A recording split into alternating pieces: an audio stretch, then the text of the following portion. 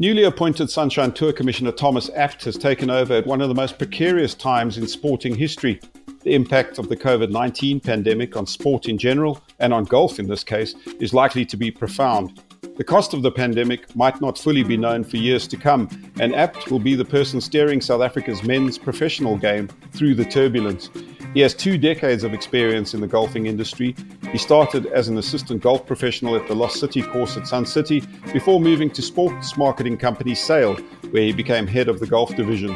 More recently, he occupied a dual role as Deputy Sunshine Tour Commissioner while still at Sail. But on the 1st of October, he moved on a full-time basis to the Sunshine Tour. I'm Craig Ray, and it's a pleasure to welcome Commissioner Thomas Apt to the Maverick Sports Podcast.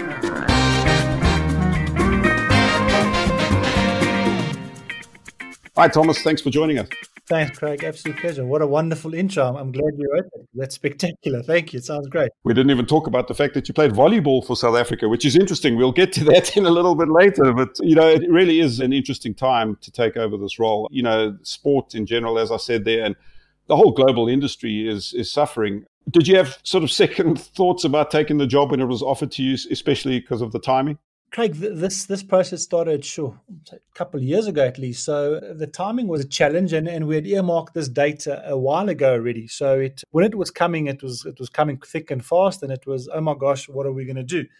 But we still got the support from our board, which has been absolutely amazing. And our executive director, Salwa Nathan, is staying on board as an advisor and ensuring that the transition is a smooth one. Especially in these times over here, you need a lot of heads that can try and navigate the troubled waters. So I've got a great support around me. But was I concerned taking over?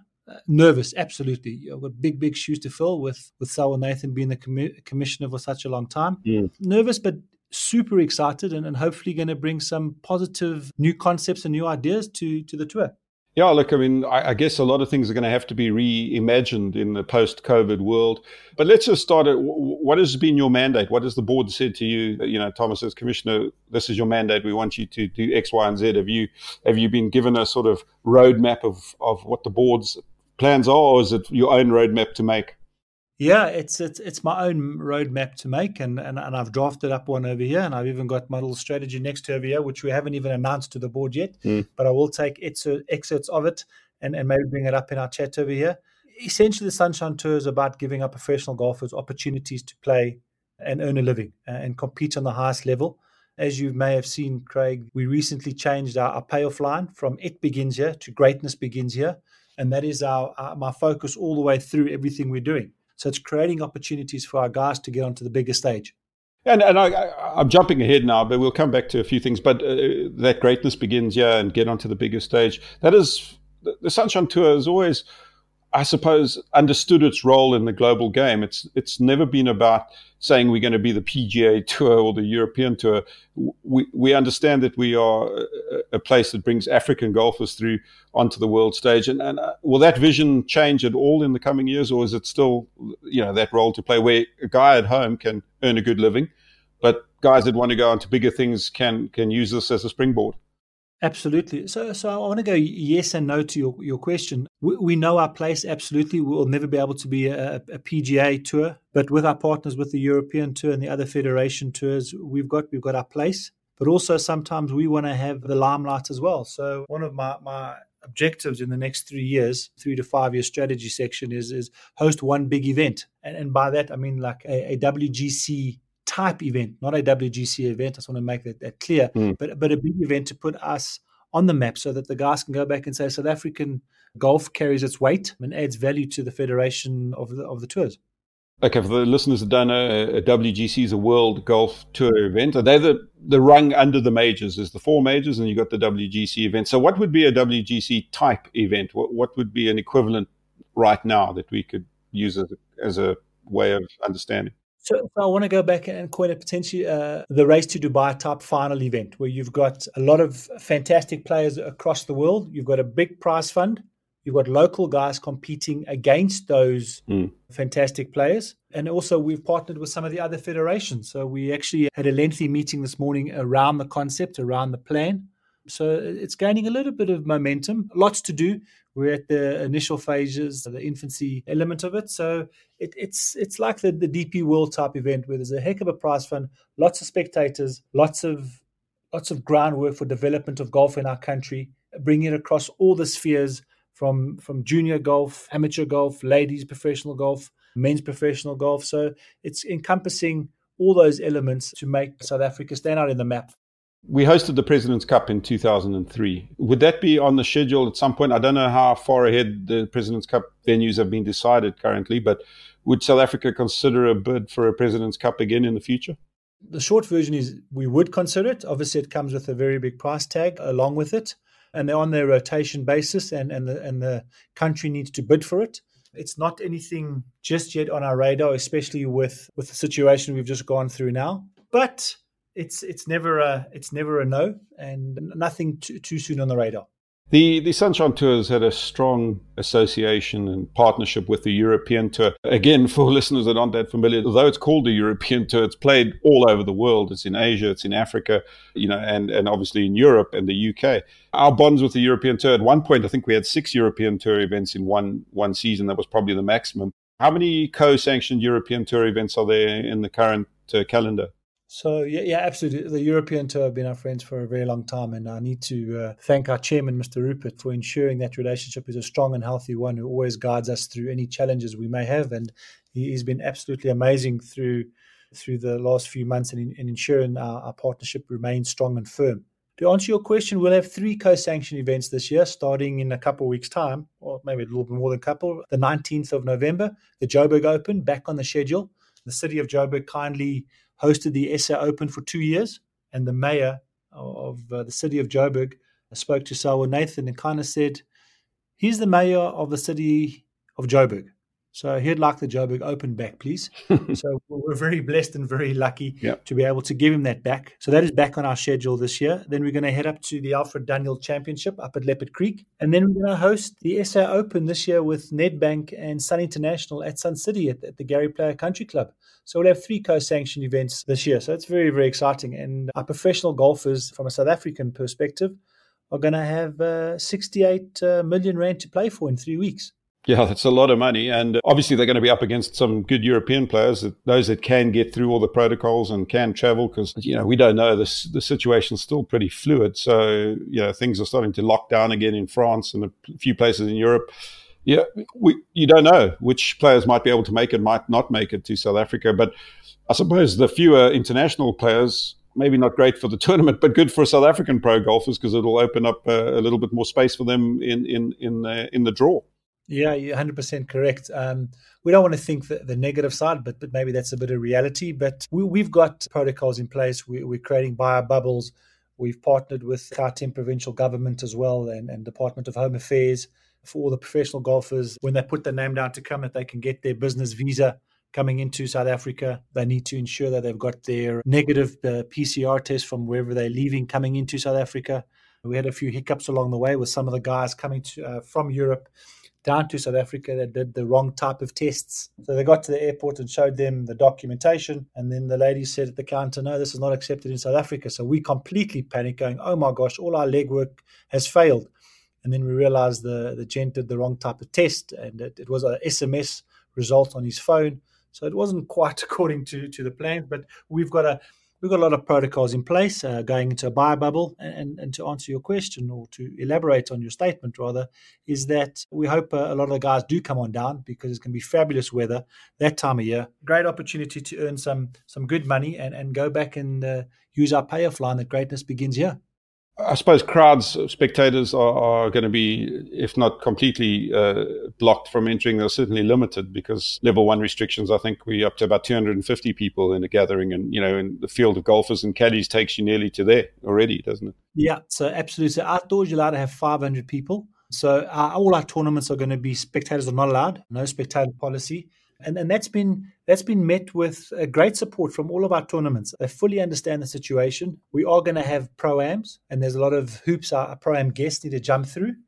But it's going to be, unfortunately, a no spectator policy. But that gives a platform for us to showcase our country even more so through these times in a fantastic broadcast production.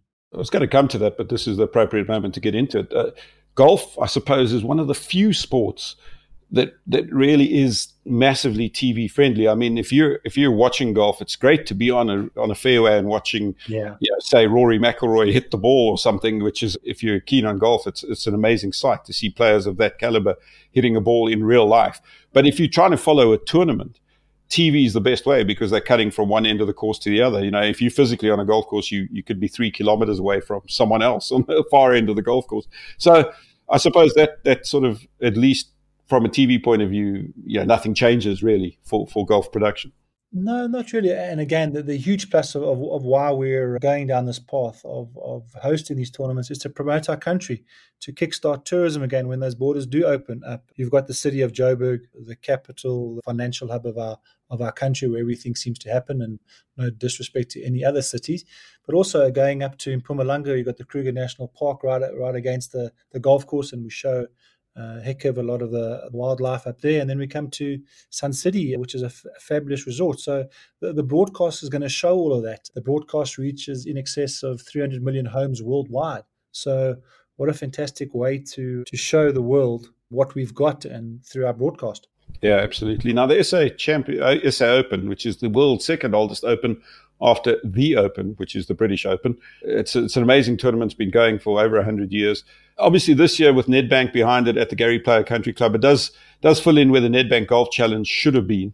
Is this a permanent switch, or is it just for this year only because there is no Nedbank Golf Challenge, which is the old Sun City $1 Million for those that are confused?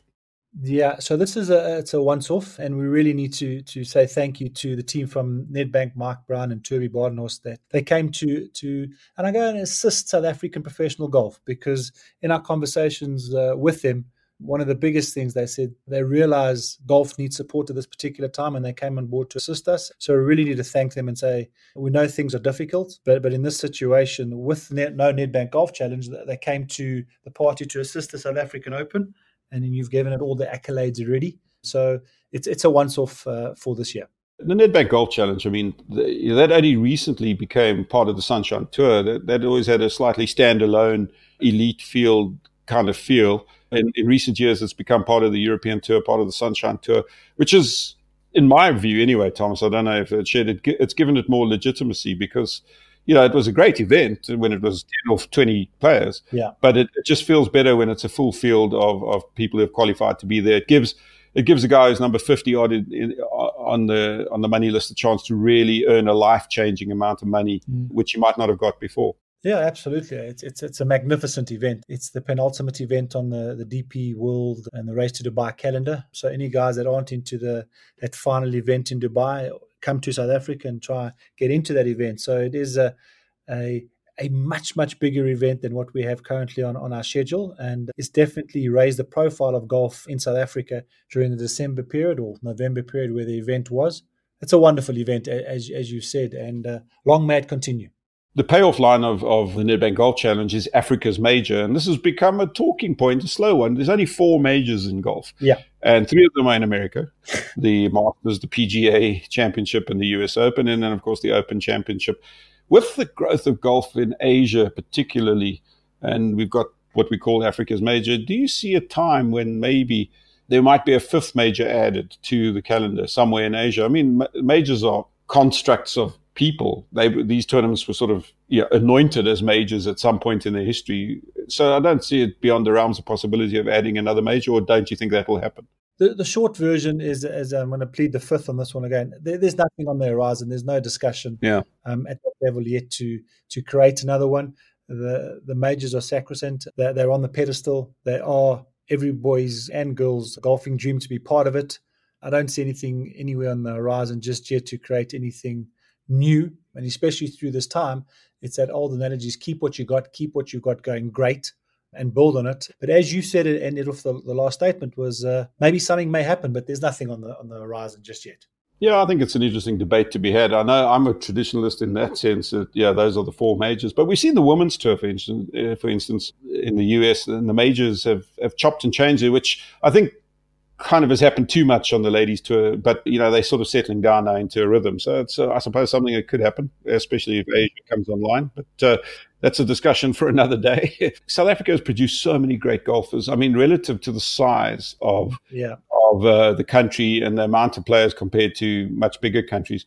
Why have we been so successful? And it's a double-edged question because I'll come with a follow-up shortly. But what's your take on why South Africa's produced so many? So we joked with one of the professional golfers a little while ago, and he just said, it's in the water. That's how it is, simple. Just move on.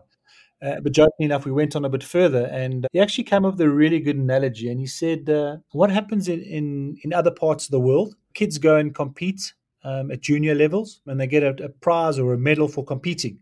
So whether you shot 10 over par or 10 under par, you got a medal and said, well done, you've done particularly well. Yeah. What happened in South Africa, what has been happening for a very long time, was that you go out there and you want to beat the next guy next on the tee box next to you. If you come last, you get a pat on the back and say, good luck, keep going. But if you win, you get the praise and the glory that goes with it. And somehow that may be where the difference lies from when we started growing up. You compete at the highest possible level that you have, but you compete to win. You don't compete just to compete. And that's what a couple of our professional golfers have come to the table with and said, well, maybe that's the differentiator, because everybody's trying to put that nail on their head. In addition to that statement, we've got fantastic structures with Golf RSA and the South African Golf Development Board of growing the game in our country. So the structures are there as well to ensure that our amateur golfers can compete at the highest level and try and understand what it means to compete at those levels before they turn professional golf into professional golfers. So there's a whole bunch of structures in play before our guys turn pro to make them ready as well. So I think that the combination of what I've just said with the Golf RSA, South African Golf Development Board, and the South African blood in the system that they want to be the best puts us in a good stead every single time. And it's important the Sunshine Tour is so strong because it provides that competition, that early competition for a lot of the young guys. And they get to mix it with some great players who come back and play the odd tournament in South Africa. So, that's something that, also prepares them for when they go out on the bigger tour, isn't it?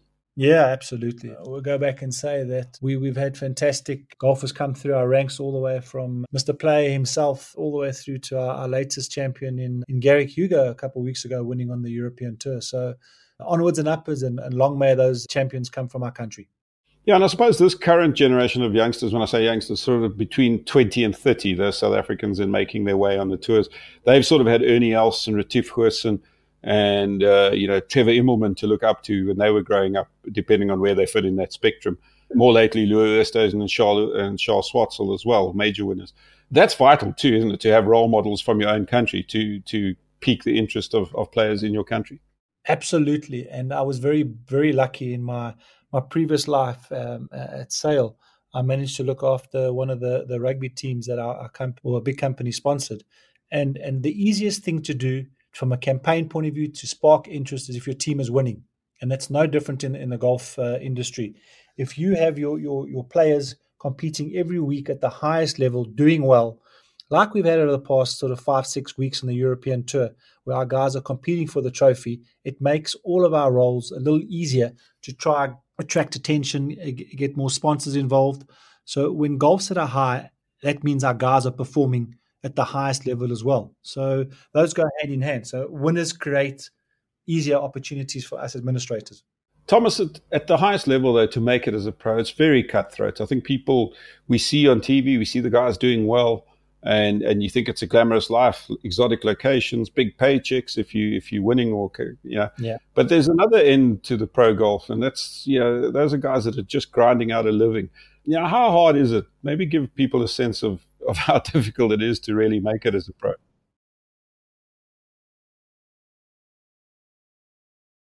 It's so difficult because, you've gone through all the phases to get to that particular point. So you obviously can play golf. You've played at your home golf club and you've won and you've achieved.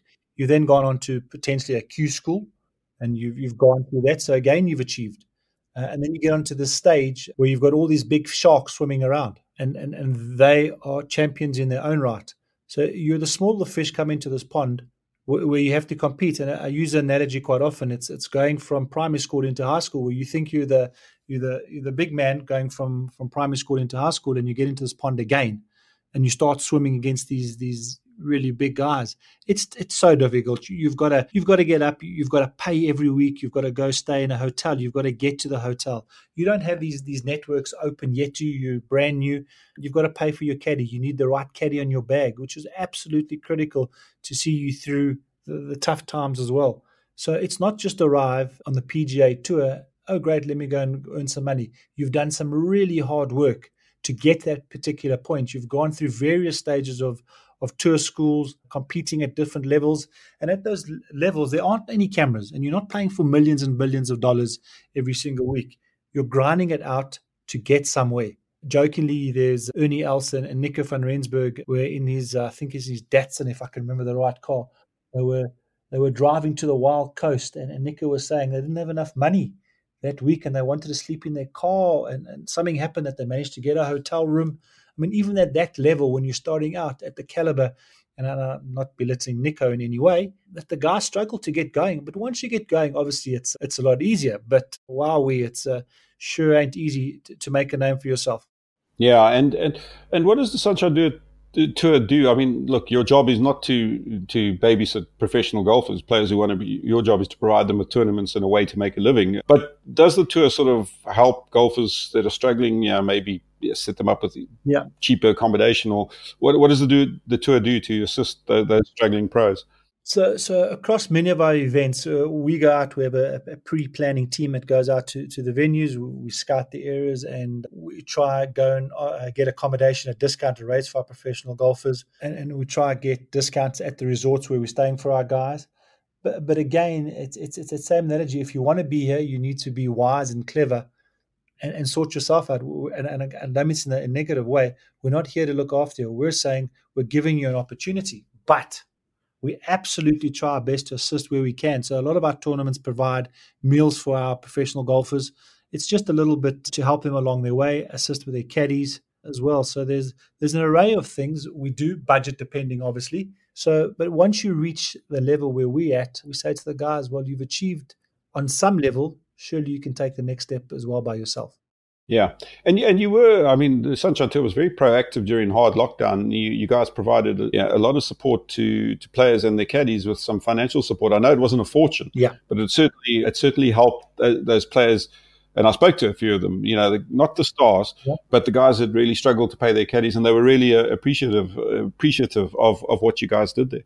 Yeah, absolutely. It was a crazy, crazy difficult time. I think, and I'm not going to stake it in hard, cold facts, but I believe we were the only tour to assist our players. And this really stems back from the board and their financial guidance of what we should be doing around our savings and the revenue we generate, and saving it for a rainy day. And unfortunately, the last 5-6 months was exactly that. This was the rainy day. We're able to assist our professional golfers, the caddies, as well as the Sunshine Ladies professionals, with our partners, the Women's Professional Golf Association.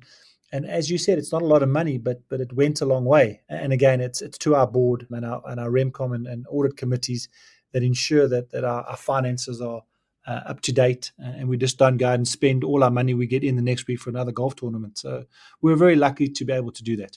The Sunshine Tour in South Africa, in Southern Africa at least, is the sort of tip of the pyramid. But I mean, the pyramid below you goes back to club golf. And that's a very strong culture in South Africa, which was on the brink of collapse at one point during lockdown. There was just, hundreds of thousands of jobs at golf courses around the country. I know it wasn't really the Sunshine Tour's role, it was more Golf RSA's role to try and get those doors open. But you must have been a pretty concerned onlooker when you saw the golf industry as a whole, which I believe is worth over 40 billion rand to the South African economy, sort of teetering on the brink of collapse at one point during hard lockdown. Yeah, it's amazing to hear those numbers again. Yeah. So, Golf RSA and Grant Hepburn, he really and his team need to be given an extra cold drink when they're sitting at a golf club. It was an incredibly difficult time. The PGA of South Africa with Ivana Fakabi and the Golf Club Managers Association formed an alliance, supported documentation, etc. And we were lucky to be part of that alliance and try and ensure that we can get golf back onto the fairways as quick as possible. It was such a difficult time, Craig. I remember it was Selwyn and myself sitting, not on the outside, we were in the conversation every single time, but it was so difficult because you were getting golfers that were getting extremely frustrated and saying, you guys aren't doing enough for me. But meanwhile, back at the ranch, there were documentations, there were meetings around meetings of what we can do, and positioning ourselves around our protocols and how we're ensuring golf to be safe and getting back onto the fairways and how we can do it, and partnerships created within the health ministry and all the new people that we try to befriend and ensure we can understand exactly what our government needs for us to get back on the fairways. So it was an extremely dark time in South African golf, and Grant Hepburn and his team took unfair bullets, if I can call it that. It was a tough time, and they were doing their absolute best with PGA and Golf Club Managers Association, and we were, let's say, lucky or unlucky, we were part of that champion to get us back on the fairways, and Grant did fabulous with his team, and so did Ivano to get the guys back onto the fairways. It took a bit longer, but now we go back and say that's a thing of the past, and our golf clubs are recovering. From what I understand around golf courses now, business is booming. They're doing fantastically well. They're never going to recover from the problems they had around the COVID and the lockdown, but they are doing really nicely in terms of getting back to some level where there's a level of normality from a cash flow point of view. As we come to the end of our conversation, I guess your challenge is finding money, sponsorship, because big business has been hit hard by COVID as well. So I guess that's going to be one issue. And then I suppose another one that's not that easy, but something that would be good for South African golf is to find a real black role model player, some black player who could come through and really become a new Louis Oosthuizen or so. Are those sort of priorities that you've looked at?